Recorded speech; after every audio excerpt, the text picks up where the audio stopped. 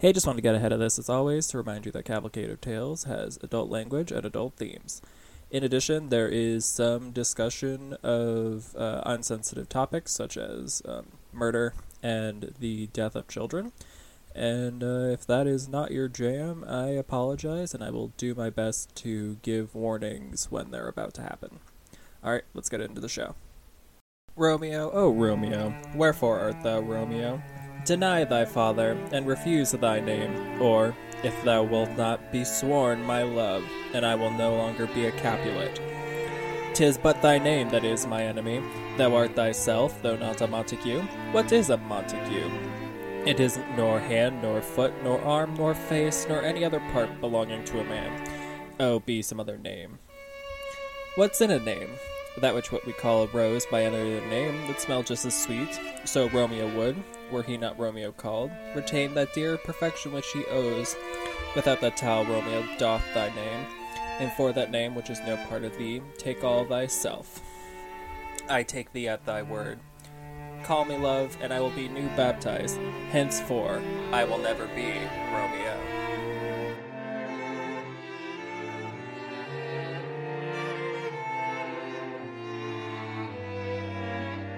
Weren't expecting a Shakespeare cold open, were you? Hi everybody, welcome to Cavalcade of Tales. As always, I'm your host, Drew, the millennial with a history degree, and I am here today to talk about tragic and forbidden love. That's right, we're talking some juicy shit this week. As I mentioned before, I am trying out some new reoccurring segments on the show, and this will be the second one. This is called Trope Chat. The goal of Trope Chat will be to look at various story tropes or character tropes that appear a lot in various, mythology, folklore, history, and fiction, and sort of weave them together and to get a better understanding of the trope as a whole. It's also an excuse for me to just tell 3 stories, which frankly is the opus of this podcast. It's just an excuse for me to tell stories into a microphone. But yeah, this week we're talking about forbidden love / tragic love. I put these two together just because when I started this top idea for this week, I immediately had 6 ideas. So, spoiler alert, the next trope chat is probably also going to be forbidden or tragic love, or it'll probably be something different. I won't do them back to back, but tragic love will return in the future. And yeah, so this week is, and so forbidden tragic love, I did it this way because I was looking at the difference between the two, and looking at some of the various things like on tvtropes.com and general definitions. I figured these two went together well because a forbidden romance centers on a love between characters that in the eyes of others should not be together, which will apply to 2 out of 3 of these stories. But the reason these will all tie together is because they all end, well, most of them end, they all end tragically. And a lot of people like to throw around the word tragedy. Not to say, before people hop up on it, that things that happen in the news aren't tragedies, because they are. Hashtag gun legislation. Jesus fucking Christ, America, put the gun down. But sometimes people will read a story and they'll be like, this is a tragedy. And here's where we're going to get on our first tangent of the episode, not even 5 minutes in. So a tragedy is defined as an event causing great suffering, destruction, or distress. Now, I wanted to do a whole episode on what makes a good tragedy, because there is a manga I read and loved to bits, known as Tokyo Ghoul. Yes, that's right, 2013 is calling. Tokyo Ghoul, for those who don't know, is a series that takes place in an alternate world where there are humanoid creatures known as ghouls who can only survive by eating human flesh. And the TLDR for the whole thing is that the main character, whose name is Ken Kaneki, gets a transplant of organs from a ghoul because they had the same blood type, making him half ghoul. Now, the beautiful thing about this story is that he says at the end of the very first chapter, if I had to describe my life in a story, it would be a tragedy. And the way Tokyo Ghoul, the first series, is written is a beautiful tragedy that I love to fucking pieces. It is the loss of a humanity. It is the destruction of man. It is just death and chaos around him. It is beautifully well done.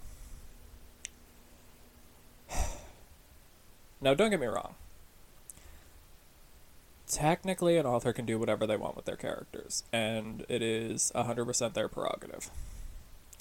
But then, the author of fucking Tokyo Ghoul, whose name I don't know off the top of my head, released a sequel series called Tokyo Ghoul R.E., which systematically undid all of the beautiful tragic parts of the first series and gave the protagonist a happy ending.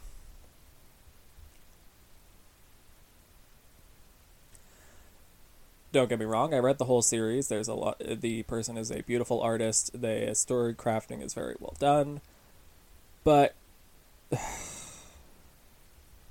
he even repeats the iconic line during one of the final fights where he comes out fine, which is, if I had to describe my life, it would be a tragedy. And yes, technically, a lot of tragedies happened to this person, but I thought it was a lot more poetically done when we thought he was killed in the end. And this has been Drew's rant about tragedy. But so I wanted to do an episode talking about various tragic loves. Also because I'm a low-key a huge fan of like messy romance plots, whether they be I've played probably at this point at least a dozen different dating sims of both genders, seducing people left and right. I actually have to redo, like, 5 of them because I lost my PlayStation account, and I have to make a new one and get all my trophies back. So I love me a messy romance. And, so I'm going to talk about 3 tragic forbidden love stories on today's episode. This was a long introduction, but let's actually tell a goddamn story now, shall we? Okay, so our first story comes from the Norse sagas. I want to say it's the Volsand saga. I'm not 100% on that. But this has to do... this is one of the casualties of something known as Andvari's Curse, which is something that was done to a batch of treasure.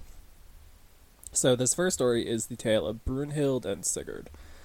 To give a little bit of background on our key characters before we get into the story proper, there's a couple things we have to do. First, Sigurd is a brave knight who was able to slay the dragon Fafnir and claim the dragon hoard. However, what he doesn't realize is that dragon's treasure is cursed with something known as the Andvari's Curse, which is doomed to cause destruction to whoever has it. In the hoard is a cursed ring Andvara knot, which will come up a few times in this story. And also was most likely the inspiration to the One Ring of Tolkien fame, partially due to the fact that Tolkien was a medievalist. Was he he was definitely a medieval like English translator, so he's done like translations of Beowulf, translations of the sagas, and he went out to make a new story for England. Okay, funny thing that's going to tie into our theory on another tangent time. So, one of the things I do like about Lord of the Rings, because I'm pretty mixed on it, to be 100% honest, like, I haven't read the books. The movies are okay. The Hobbit shouldn't have been 3 films, but that's a whole other thing. They just released a Lord of the Rings magic set, and some of the cards really fucking slap, so that's fun. But my favorite thing about the opus of creating Lord of the Rings is that there is, I can't remember if Tolkien said it himself or if it's just like agreed among Tolkien scholars, that he met out to create a new origin myth for England because he didn't like that the big opus that everybody loves is Arthuriana. Now, mind you, it would make sense for anybody who actually like takes a second to think about it why it's weird for the English to love a story so intrinsically that involves their king getting cucked by a Frenchman. But I don't know, I also really like Arthuriana, so I like a knight. What can I say? So, yeah, and so what he did is he made the Silmarillion, the Hobbit, and the Lord of the Rings. And the Lord of the Rings is heavily inspired bits and pieces from various mythologies that he worked on as a medievalist. Okay, so that's Sigurd, Fafnir's Horde, and the Cursed Ring at Varanant. Brunhild, what you need to know about her is that she is a disgraced Valkyrie. I believe she is an actual daughter of Odin. And what happened was she wouldn't allow Odin to have a soldier that he wanted. Because, as to do a quick thing about Norse mythology, the Valkyries' purposes is that they are the ones who go and retrieve the souls of the dead warriors to bring them to the halls of Valhalla to be in Odin's army. As we remember from, I can't remember what episode number it is, but the one that's like, is there a multiverse where this makes sense? That there are 3 different places that spirits can go in Norse mythology, like cosmology and mythology. You've got your noble deaths and your noble knights. Pun not intended on the fact that I've just been gushing about Arthuriana and then saying noble knights. But they go to Valhalla, and then those who died a good death go to the place that is run by Freya. I'm drawing a blank on the name of right now. And then those who died dishonorable deaths or who are shit people go to Hell, with one L. So Brunhild, the Valkyrie who fell in love, did not bring the person she was supposed to Odin, and therefore she was condemned. So she is trapped in a fiery keep. I wrote the name down. The Castle of Hindfell. And what it is she becomes a strong, powerful sorceress, but unfortunately she becomes mortal. And the thing is that she has vowed to marry any man who can brave the flames. Between their escapades, Sigurd and Brunhild did fall in love. He fostered a daughter with her. However, because Sigurd is a strong, noble warrior, he has to go out and keep fighting and keep exploring. So what he does is he gives Brunhild the cursed ring at Varanant as a sign of his love and the fact that when he comes back from his adventures, he will marry her. And that's where we start our story today. I know it sounds weird because it's like, oh, how is this a forbidden tragic romance? They're already in love and had a child. It's like, well, first off, she's a bastard, so that's going to cause some problems because this is ancient Norse times. And second, it's going to get good. So, as he was traveling, he came to the estate of King Gyuki, who made sure that Sigurd was welcome because he saw, ooh, this is a strong, strapping lad. I have a daughter who isn't married, and this man has gold from a dragon. So, like, there's worse son-in-law options. Because Sigurd was very affable and powerful, he immediately became friends with the king's sons Gunnar, Hogni, and Guttorm. And, of course, the king's daughter Gudrun immediately fell for him. But there was one issue with her love. He would not stop talking about this other bitch named Brunhild that he was in love with. However, seeing her daughters distraught at, the man she wanted being already taken, and everybody else thinks he'd be a great addition to the family, her mother, Queen Grimhild, makes a magic potion. So a fun little etymology? I think that's the one. Etymology or entomology? I know one is the study of bugs. So the one that's the study of words. God, this is why I don't record in the morning. Uh, a fun word thing is in the anglicized versions of these names, you can tell who's capable of doing magic by if their name ends in Hild. So Grimhild, Brunhild. So what she does is she's like, all right, my daughter needs to wed this guy because he's got dragon treasure. He's, strapping young lad. We need to get that kind of blood in our family. So what she does is she makes a draught of forgetfulness so that when Sigurd drinks it, he will no longer remember his love for Brunhild. Now, normally, Sigurd was trained by Brunhild a special thing called an ale rune, which is a symbol you can scratch into the side of a cup in order to prevent yourself from being poisoned or come under the influence of magics. However, he felt so safe, and he trusted Gyuki and his family so well that he didn't bother to.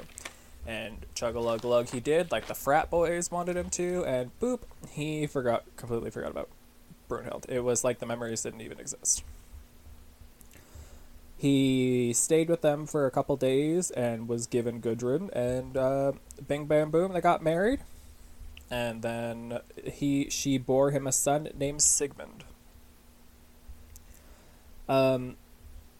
Quick thing about names also, I'm using the Norse names.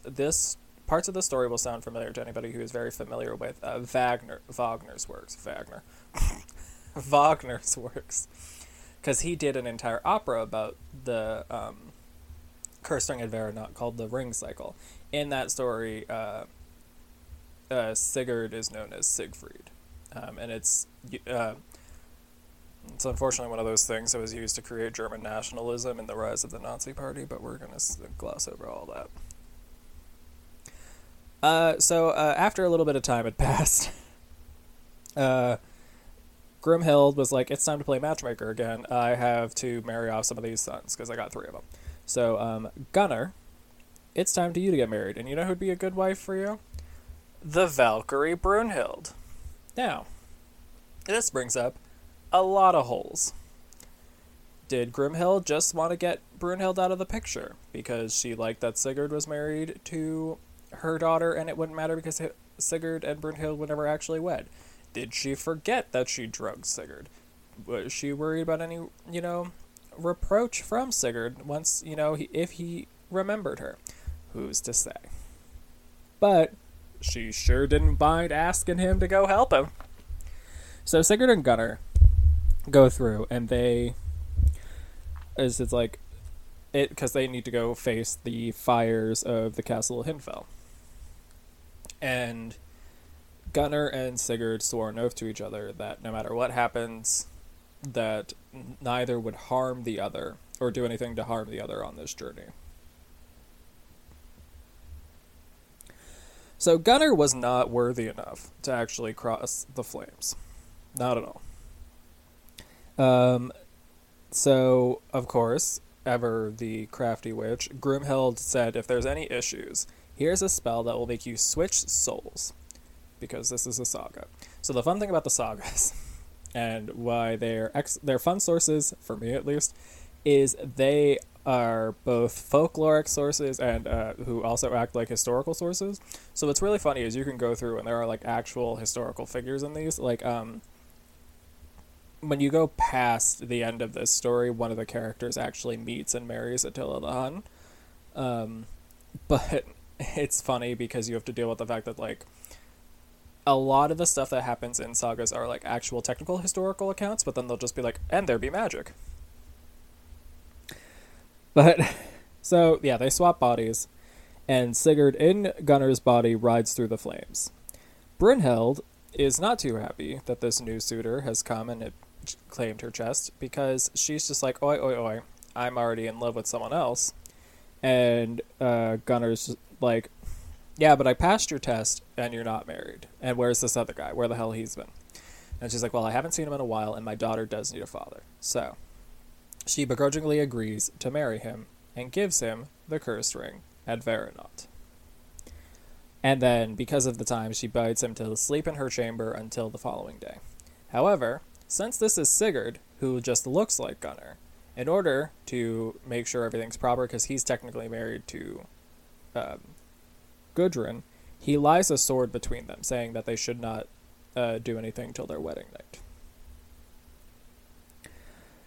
However, so later on, Brunhild comes to Gyuki's area and is ready to wed Gunnar. However, here's where things start getting juicy.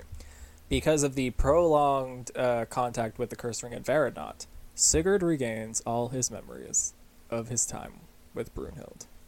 But it is too late. He falls into a deep depression of this lost love that he can't believe he forgot, and this drives Gudrun mad. She is so pissed that her husband isn't technically in love with another woman.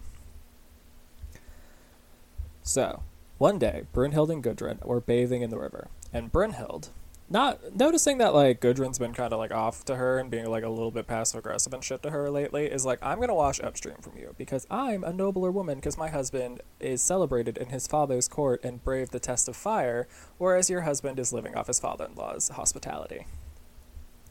Gudrun, immediately pissed, is just like, oh, my husband slayed the dragon Fafnir, and your husband couldn't even get through the ring of fire. He had my husband transform into him so that he could get you anyway.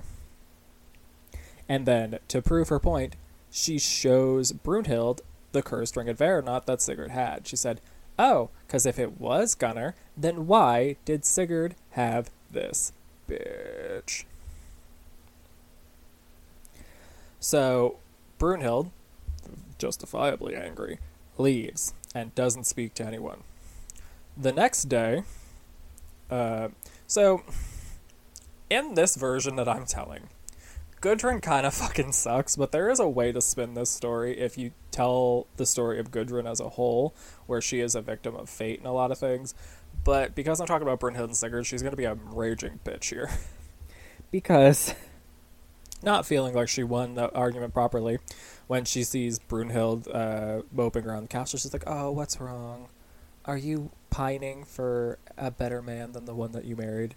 And Brunhild just turns around and she's like, motherfucker, you did not just talk to me like that. Oh, hell no.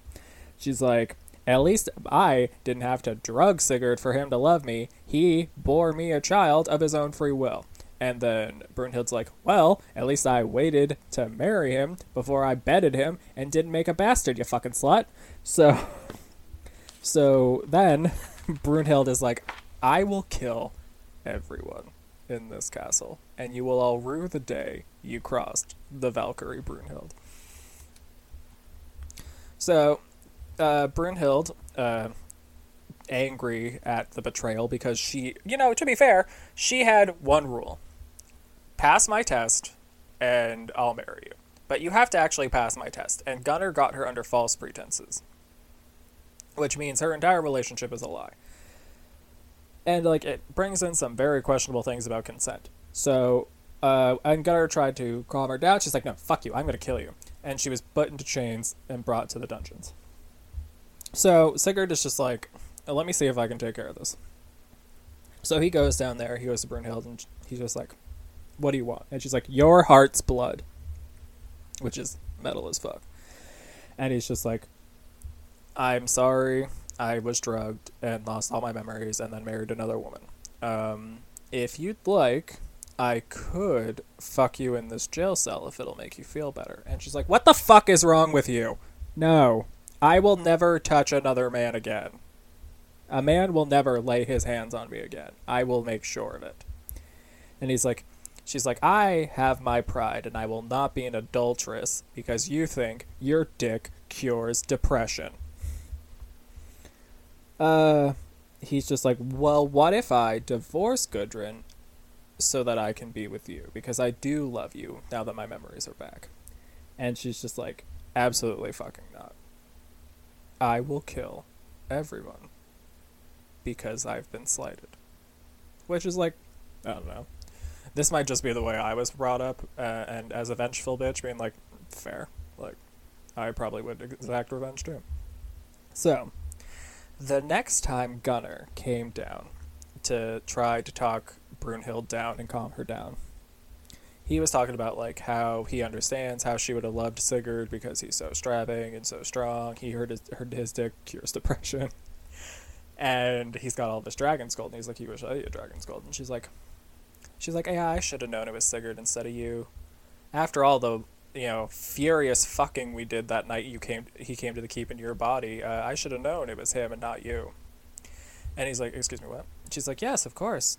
Yeah, we laid together. We were going to be betrothed. Of course, you got to test the goods before you get married.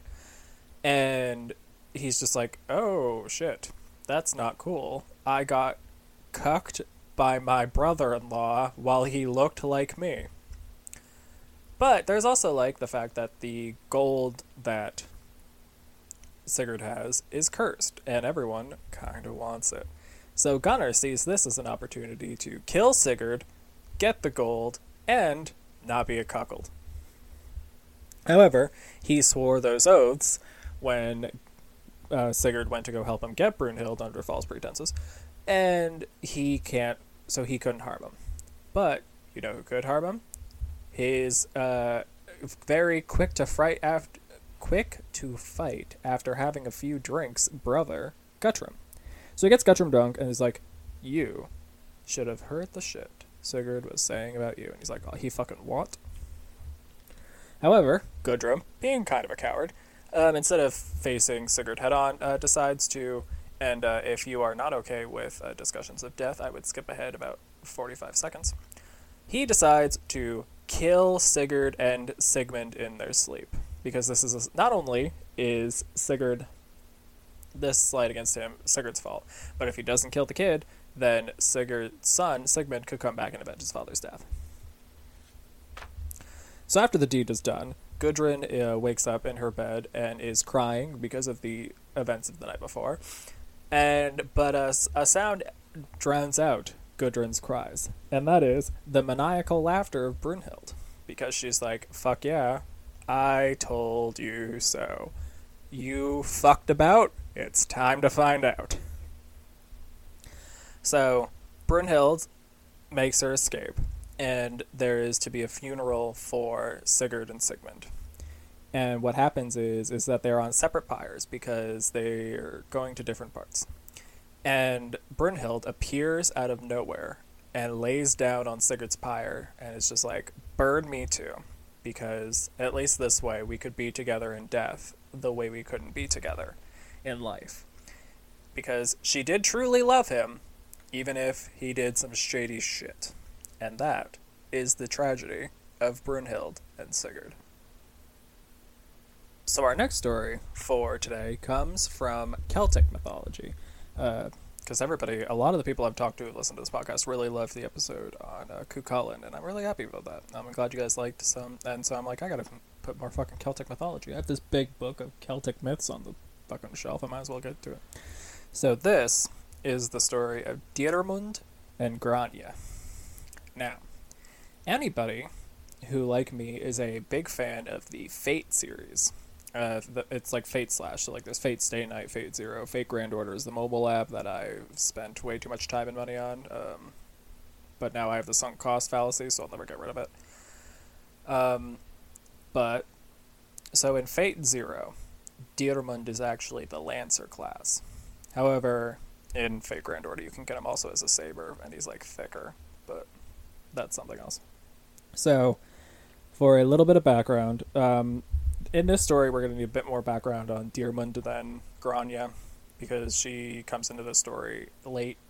So, Diermund was a Celtic hero who was raised by Angus, the love god, who in some stories is also a fairy king, and Manannan, the god of the sea. He was a master of the sword and lance who had a mole under his eye which enchanted maidens, which was said to be a fairy-kissed love spot, possibly because from Angus. He often either wielded 2 swords or 2 lances. and was a skilled combatant. So, in this story, we are dealing with the knights who joined under Finn mac Cumaill, who were the Knights of Fianna, who Diarmid was a part of. So, when our story starts, Fionn is in the market for a new wife because his wife died, and he is very sad. So he decided to go around, and he was looking for a new princess because, like, he's, the leader of a group of knights. Obviously, he needs a princess. And his sons went and found the Princess Grania. However, so Grania is a very interesting little girl because she often turned away all suitors that she ever met because she said she had fallen in love with a mysterious knight with a mole under his eye when she saw him fighting. But she didn't know his name or who he was. Then these knights come and they said, the member of our illustrious order wishes to be with you. And her father, explains it. And she's like, well, father, if you think he's a good match for me, why wouldn't he be a good match for me? And he's like, perfect, so you're betrothed.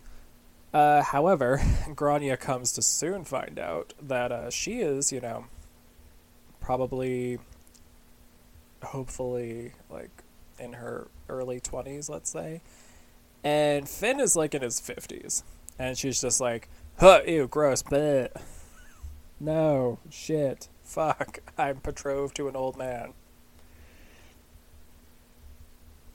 So she's like, I need to get the fuck out of here. So she starts talking with her druids and starts to try to figure out who is the best way to get her out of here. And she notices a dashing young knight with a mole beneath his eye. She just goes to the druid, she's like, who's that? Who's that guy?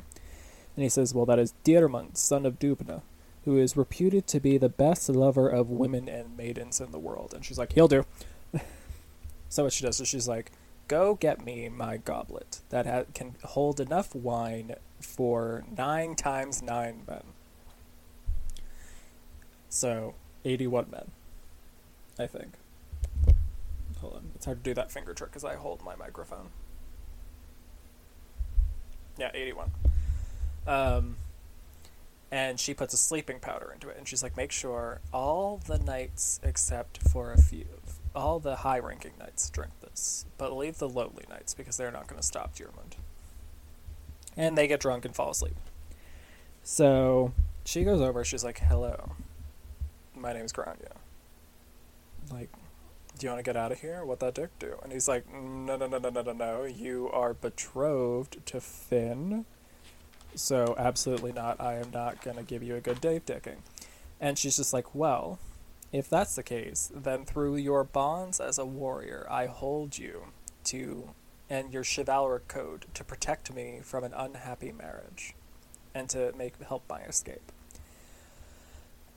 And he's just like, why would you do this to me? She's like, because you made me fall in love with you when you fought of that beautiful battle below those many years ago, and I have turned away many a suitor, hoping one day to meet you again. And Diarmid's like, well, fuck. So he goes and he consults the other knights, and he's like, look, here's the issue. Is it worse to betray your master or to betray a woman who has held you in your bonds of chivalry for unrequited love? And they're just like, oh, fucking God, they're like, chivalry is the best, man. Like, this is fucking olden times, and chivalry is, like, all that matters. So even though you didn't invite Grania's love and her bonds, if you don't, help her, you will die in disgrace. You would die in disgrace not helping her more than the disgrace you would get from betraying your lord. And he's like, okay. So he runs off with Grania. Now, Finn, justifiably, incredibly pissed off. So he chases after them into the woods. And he's just like, I'm going to find him, I'm going to kill him, and then I'm going to make sure that, we get married immediately so she can't fly away again. Because clearly what Grania wanted didn't matter. So as they were chasing into the woods, they found a mud hut with 7 doors. So one of the men climbed into a small tree, looked inside, and when Diarmid realized they were being watched, in order to goad the men into thinking, reactively instead of, calmly and collectively, he stole 3 kisses from Grania. And they're just like, all right, it's time to die. So, seeing the plight of his foster son, Angus comes out and he's just like, listen, I can get you guys out of here. I will smuggle you out of here in my coat of invisibility. Diarmund, however, is like, I'm no coward. I will face this challenge head on and I will come back to you. You use your cloak to get Grania out of here. Because, like, he's starting to get sweet on her. We don't know if this is a love by proxy or Stockholm Syndrome. We're not sure, but maybe he just slowly got charmed by her. In most accounts, they don't actually do anything more, like, they don't have sex until the end, but, you know, this is olden times, and what they considered sex and what we consider sex are two very different things. Mouth stuff. Anyway, so Diarmund goes to each door and knocks on it, and each door, the first 6 doors, it's all, Diarmund, it is I. Insert knight name here. I mean you no harm and wish to give you brotherly love. And he's just like, yeah, fucking right. And then he goes to the 7th door, and it's Finn. He's like, Finn, I am extremely pissed off at you, and I'm here to kill you. And he's like, I will come out this door, because you are a brave man who has made your intentions clear and does not try to trick me out of this hut. So he opens the door, parries Finn's attack, and then leaps very high up. One of the big traits of like a lot of these Celtic lancers is their insane ability to jump large heights to escape situations. Think like Dragoon jumping in the Final Fantasy franchise, where like they jump really high and then they come down with the lance to fucking skewer you, unless you do a perfectly timed dodge. I was playing too much Final Fantasy 16 yesterday. So he does a miraculously large jump, and he's able to lose the men. And he meets up with Angus and Grania, and Angus gives him very specific directions. So I'm quoting directly from my book, which is Celtic Myths and Tales, which is not a very helpful title. So, quote, do not slacken in caution while Finn Mael remains in pursuit of you. Never enter a cave with only one opening. Never take refuge on an island with one harbor. Always eat your meals in a place different than where you have cooked them. Never rest your head where you eat your meal. And wherever you sleep tonight, make sure you choose a fresh bed for the following night. Because he's going to keep chasing you. So, off they run, and they do this for about a couple months, but Grania isn't a strapping warrior. She's getting tired, and they get to an enchanted forest, and she's like, this is such a big enchanted forest, there's gotta be a chance for us to rest in here without having to worry about running into Finn and his men. Diarmund, seeing how tired Grania is like, okay, I will talk to the giant Sebaran and see if we can shelter in these woods. So they go and meet the giant, and seeing how tired Grania is, the giant allows them 3 days of refuge in his woods, but he has one condition. They can hunt and gather all the food they need, but they cannot touch the berries of the tree of Duros, because those are property of the Fey folk, and they are not for mortals to consume. Grania, falling asleep on her fucking feet, doesn't really do much, but But Diarmund swears upon upon one of his swords that they will not touch the fruit of the fairy tree. Meanwhile, back at Finn's camp, there are a group of men who come, and Finn is already not happy to see these men. You figure at this point he's been chasing the man who ran off with his betrothed for months, and now, what does he find? A group of men who are the sons of the man who killed his dad. And he's like, what the fuck do you want? And they're just like, look, we know our dad killed your dad, and that sucks. But we want to put this behind us. So, as a peace offering, we have the location of Diarmund and Grania. They are in the forest where the tree of Duros lies, protected by the giant Seban. Finn is like, look, you want my fucking forgiveness? Then you're going to go to that forest, and you have 2 options. Bring me Diarmund's head, or bring me the fruit from the tree of Duros.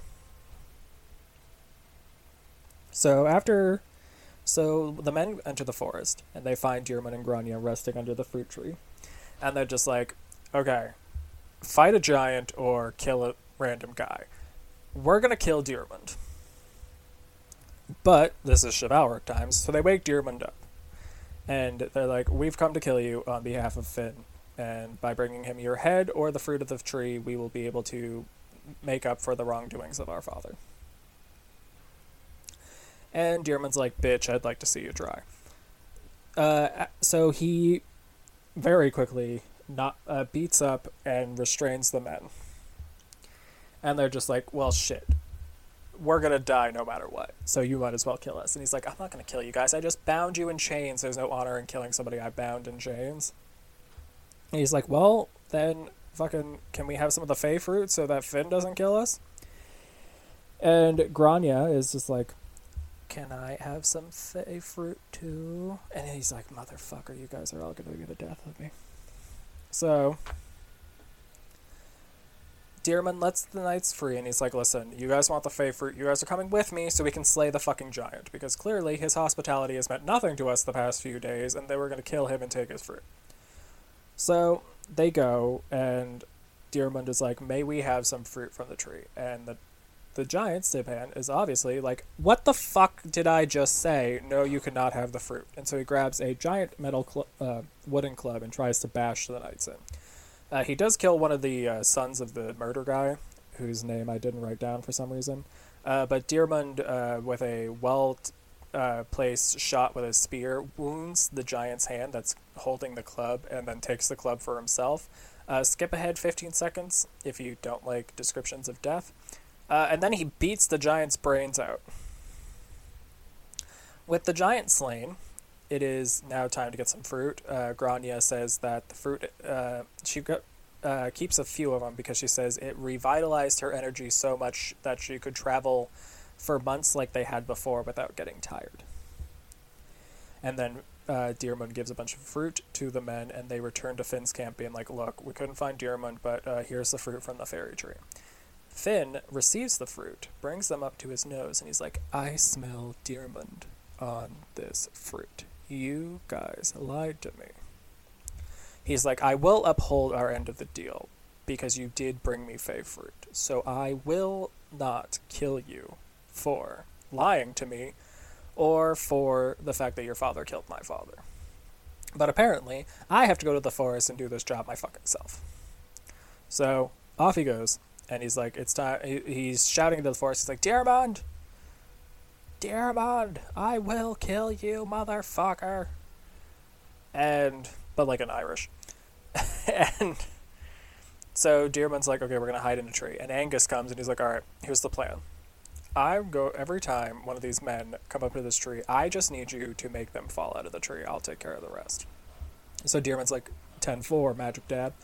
And so once they figured out which tree Diarmid was in, Finn, armed with his best generals, starts sending his generals up the tree. Diarmid, having like the home field advantage, would kick the man out of the tree, and as they fell from the tree, Angus would make their form look like they were Diarmid. When the man hit the ground, Finn would ride over and slice his head off, thinking he had killed Diarmid. And then, poof! It's actually one of his generals. Not learning a lesson, obviously. They do this like 5 times. So at this point, Finn has killed 5 of his own men inadvertently. And especially a lot of his, very good generals. So when Diarmid says, we can negotiate, or I can come down there and kill you all, Finn is tired of all the bloodshed. He's like, fine, we can negotiate. So, between Angus, Finn, and Diarmid, a negotiation was made. Grania would be allowed to marry Diarmid, and they could live happily in, I want to say, Kerry is where the book said they would go live to. And Finn went to Grania's father and said that, to get them a pardon and to get the father's blessing for Diarmid to marry Grania. Now, normally this would be the fun part where they say they lived happily ever after. However, they didn't, because shortly after they were married, Diarmid was called upon, because of his great skill. He just evaded, the bravest knights of Finn's knights for, months in the forest, to assist in the hunting of a demonic boar. Thinking this would be an easy fight, Diarmid didn't bring his more powerful weapons. He brought his, backup weapons. And he was injured by the boar. Normally, the type of injury that killed Diarmid would not have been the injury that would have killed him. Because if he had seen a doctor, they would have patched him up and he wouldn't have bled out.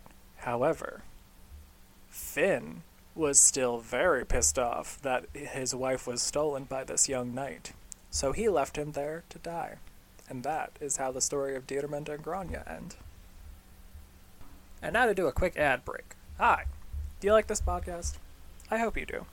If you really like this podcast, would you consider giving it 5 stars and leaving it a review on the podcatcher of your choice? Also, if you'd like to help in more ways than that, you could recommend it to a friend, or even support us on Patreon. Cavalcade of Tales is on Patreon currently. You can find that website, patreon.com/Cavalcade of Tales, whereas for as little as $5 a month, you can join help create a thriving Discord community and become a part of a book club called the We Don't Talk About Book Club, where we read various stories. We are currently in the middle of the July pick, which is The Five by Hallie Rubenhold, The Untold Stories of the Victims of Jack the Ripper, a thrilling piece of historiography looking at the tales of the women who were killed by Jack the Ripper in the context of they were women who had their own lives and not just some people who were killed by the same guy who loved to kill vulnerable women. Again, that is The Five by Hallie Rubenhold. Even if you're not part of the book club, I highly recommend reading it. Yes, so if you'd like to help support the podcast fiduciarily, that is patreon.com/Cavalcade of Tales. Coming soon, I will be running ads in these episodes, like actual ads, through the monetization feature on the podcast publisher I use. And if you'd like ad-free episodes, Patreon. You'd get them early, probably.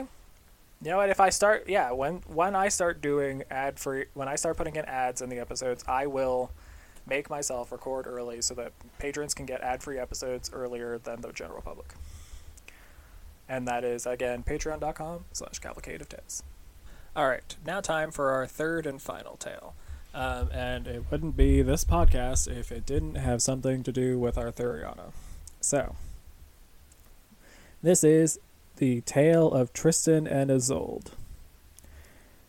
Now, this story has a lot of different, backstory. And originally, it wasn't even an Arthurian tale when it first came out. So this story goes back a lot longer. This will remind you more of Romeo and Juliet, which was where the cold open came from, obviously. I shouldn't say obviously, I don't know. Everybody's, how many people were forced to read Shakespeare their freshman year of high school. I know in the American school system, it's like a gimme. That being said, I slayed as Lady Macbeth. But it's one of those stories, it dates back to the 12th century. And so what I'm going to do, in true me fashion, is I'm going to blend together a bunch of different stories into one story to tell the story of Tristan and Isolde. So, the way this story works is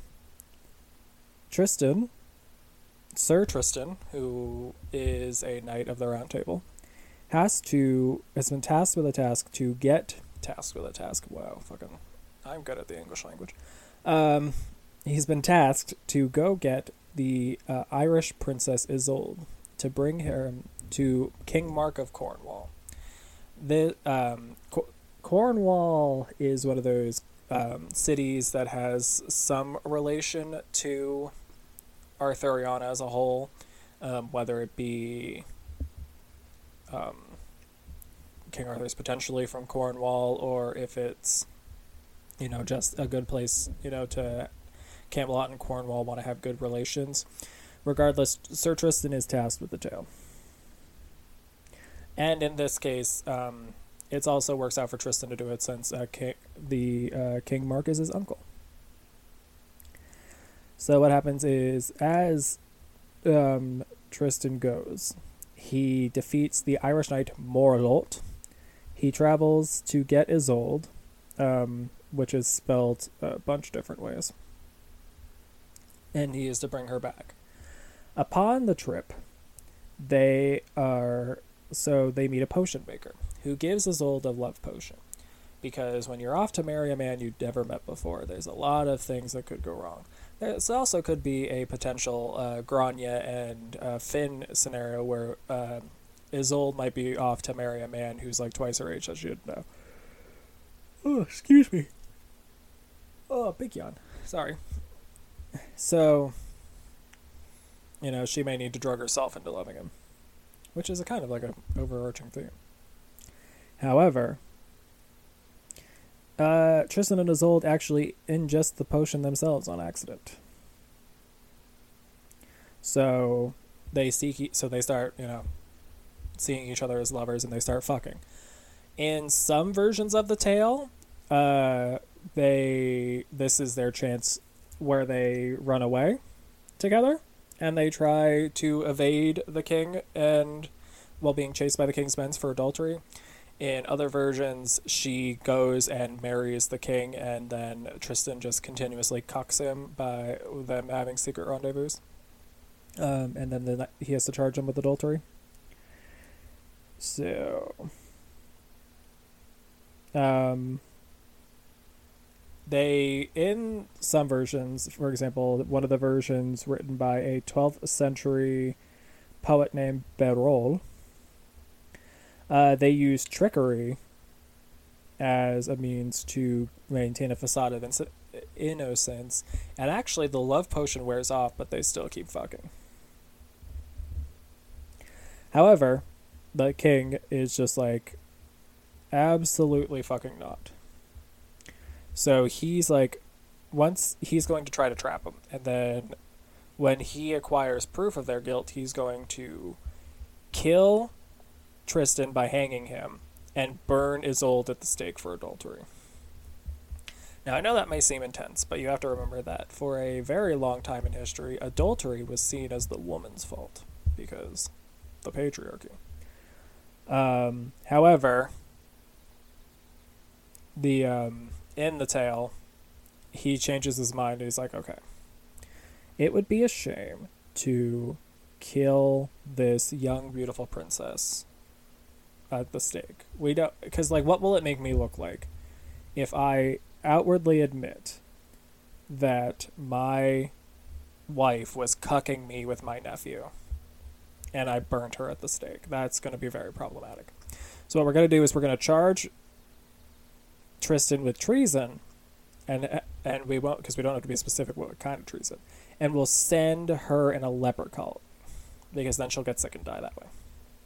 However, Tristan, not to be outdone, is able to hide a small knife on his person, which he uses to cut the rope that he is being hung with, and then leaps to Isolde's rescue. They flee into the forest of Morwa and take shelter there until Mark finds them. However, Tristan is like, they can't do anything until Tristan is like, fine, here's your wife back, we won't see each other anymore. And he moves to Brittany, which is the small English-speaking version of France, which is actually called that because it's Little Britain. And is, in Arthuriana, Brittany is not only the home place of Lancelot, but is also where a lot of the chivalric Arthurian canon is written. And then, so Tristan moves to Brittany, where he marries the daughter of Hoel of Brittany. He marries a woman named Isolde of the White Hands. So he finds a woman with her exact same name and marries her. So because I'm blending multiple stories together, I'm going to blend another version, which also does some wild shit that is very Greek. So in the tale, while Isolde of the White Hands and Tristan are happily married. He gets poisoned by a young woman. But then poisoned by a lance protecting a young woman. Wow, my notes are terribly written right now. I'm sorry. And so he sends his friend Caden to find Isolde of Ireland, because the only thing that will cure the poison is the blood of the maiden who took your virginity. Which sounds weird, but what he does is he's like, okay, when you sail back to Brittany, if you're wearing white sails, I'll know you got Isolde and that I will live. If you're wearing black sails, then I know that you were not able to get Isolde and that I am doomed to die. Which is a harken back to the Greek myth of Theseus, which I will cover in another episode, which I have planned, called Greek Heroes Are Assholes. So get ready for some rants and fun times in that episode. So, Isolde of the White Hands, not happy, thinking that, Tristan is just trying to get back with this other woman with her name, and starting to worry that Tristan only married her because she had the name of this other bitch. When she looks out and sees that Caden has come back with Isolde and is wearing the white sails, she lies to Tristan, saying that the sails are black. Tristan, bereaved in grief that Isolde would not come to help him, then dies of... he succumbs to the poison because he loses his will to live. Then the original Isolde comes in, finding Tristan's corpse, and then mourns the loss of her first love, and then stabs herself in the heart to die upon him. Very Romeo and Juliet. So one of the things, speaking of Romeo and Juliet, that I will end this little segment on before doing the end of episode stuff, is that Tristan and Isolde, Romeo and Juliet, and another story called Pyramus and Thisbe are all essentially variations of the same story, which has these two lovers who will be kept apart because of familial reasons, and then will be forced to both die, because one will either die or feign death, or one will hear about the death of the other, come to the aid, find them dead, and then kill themselves. And then in some cases, if the other person wasn't actually dead, will find the original one dead and then die themselves. It's very sad, and Shakespeare was not original. To go even further in the fact that Romeo and Juliet isn't original, in A Midsummer Night's Dream, they play that the merry band want to do for Theseus's wedding. Again, Theseus, wait for the Greek Heroes Are Assholes episode. They're going to do Pyramus and Thisbe as the play. Because, friggin' Shakespeare is a cheeky little boy. And that is the last of our stories. That is the story of Tristan and Isolde. And we'll finish up our episode on tragic love. But yeah, that's going to do it for this week. I hope you guys enjoyed this episode. I hope you guys like Trope Chat. I know it was a little different than normal because I chose 3 stories from folklore, essentially, instead of mixing up some myth and stuff. But I also just, I had on my conspiracy wall of sticky notes of ideas for this episode, I had Tristan and Isolde and Brunhild and Sigurd as 2 separate episode ideas. So I'm like, why don't I just do a Trope Chat where I cover these things together? So I hope you enjoyed these stories. I will, next week, I haven't decided what I'll do next, but it's not going to be one of the 3 reoccurring segments. It's not going to be a Trope Chat, the Mythos of, or a Rook Call the Plot. So it'll be just a standalone episode. I hope you guys enjoyed this little foray. Thank you for letting me try out some new stuff.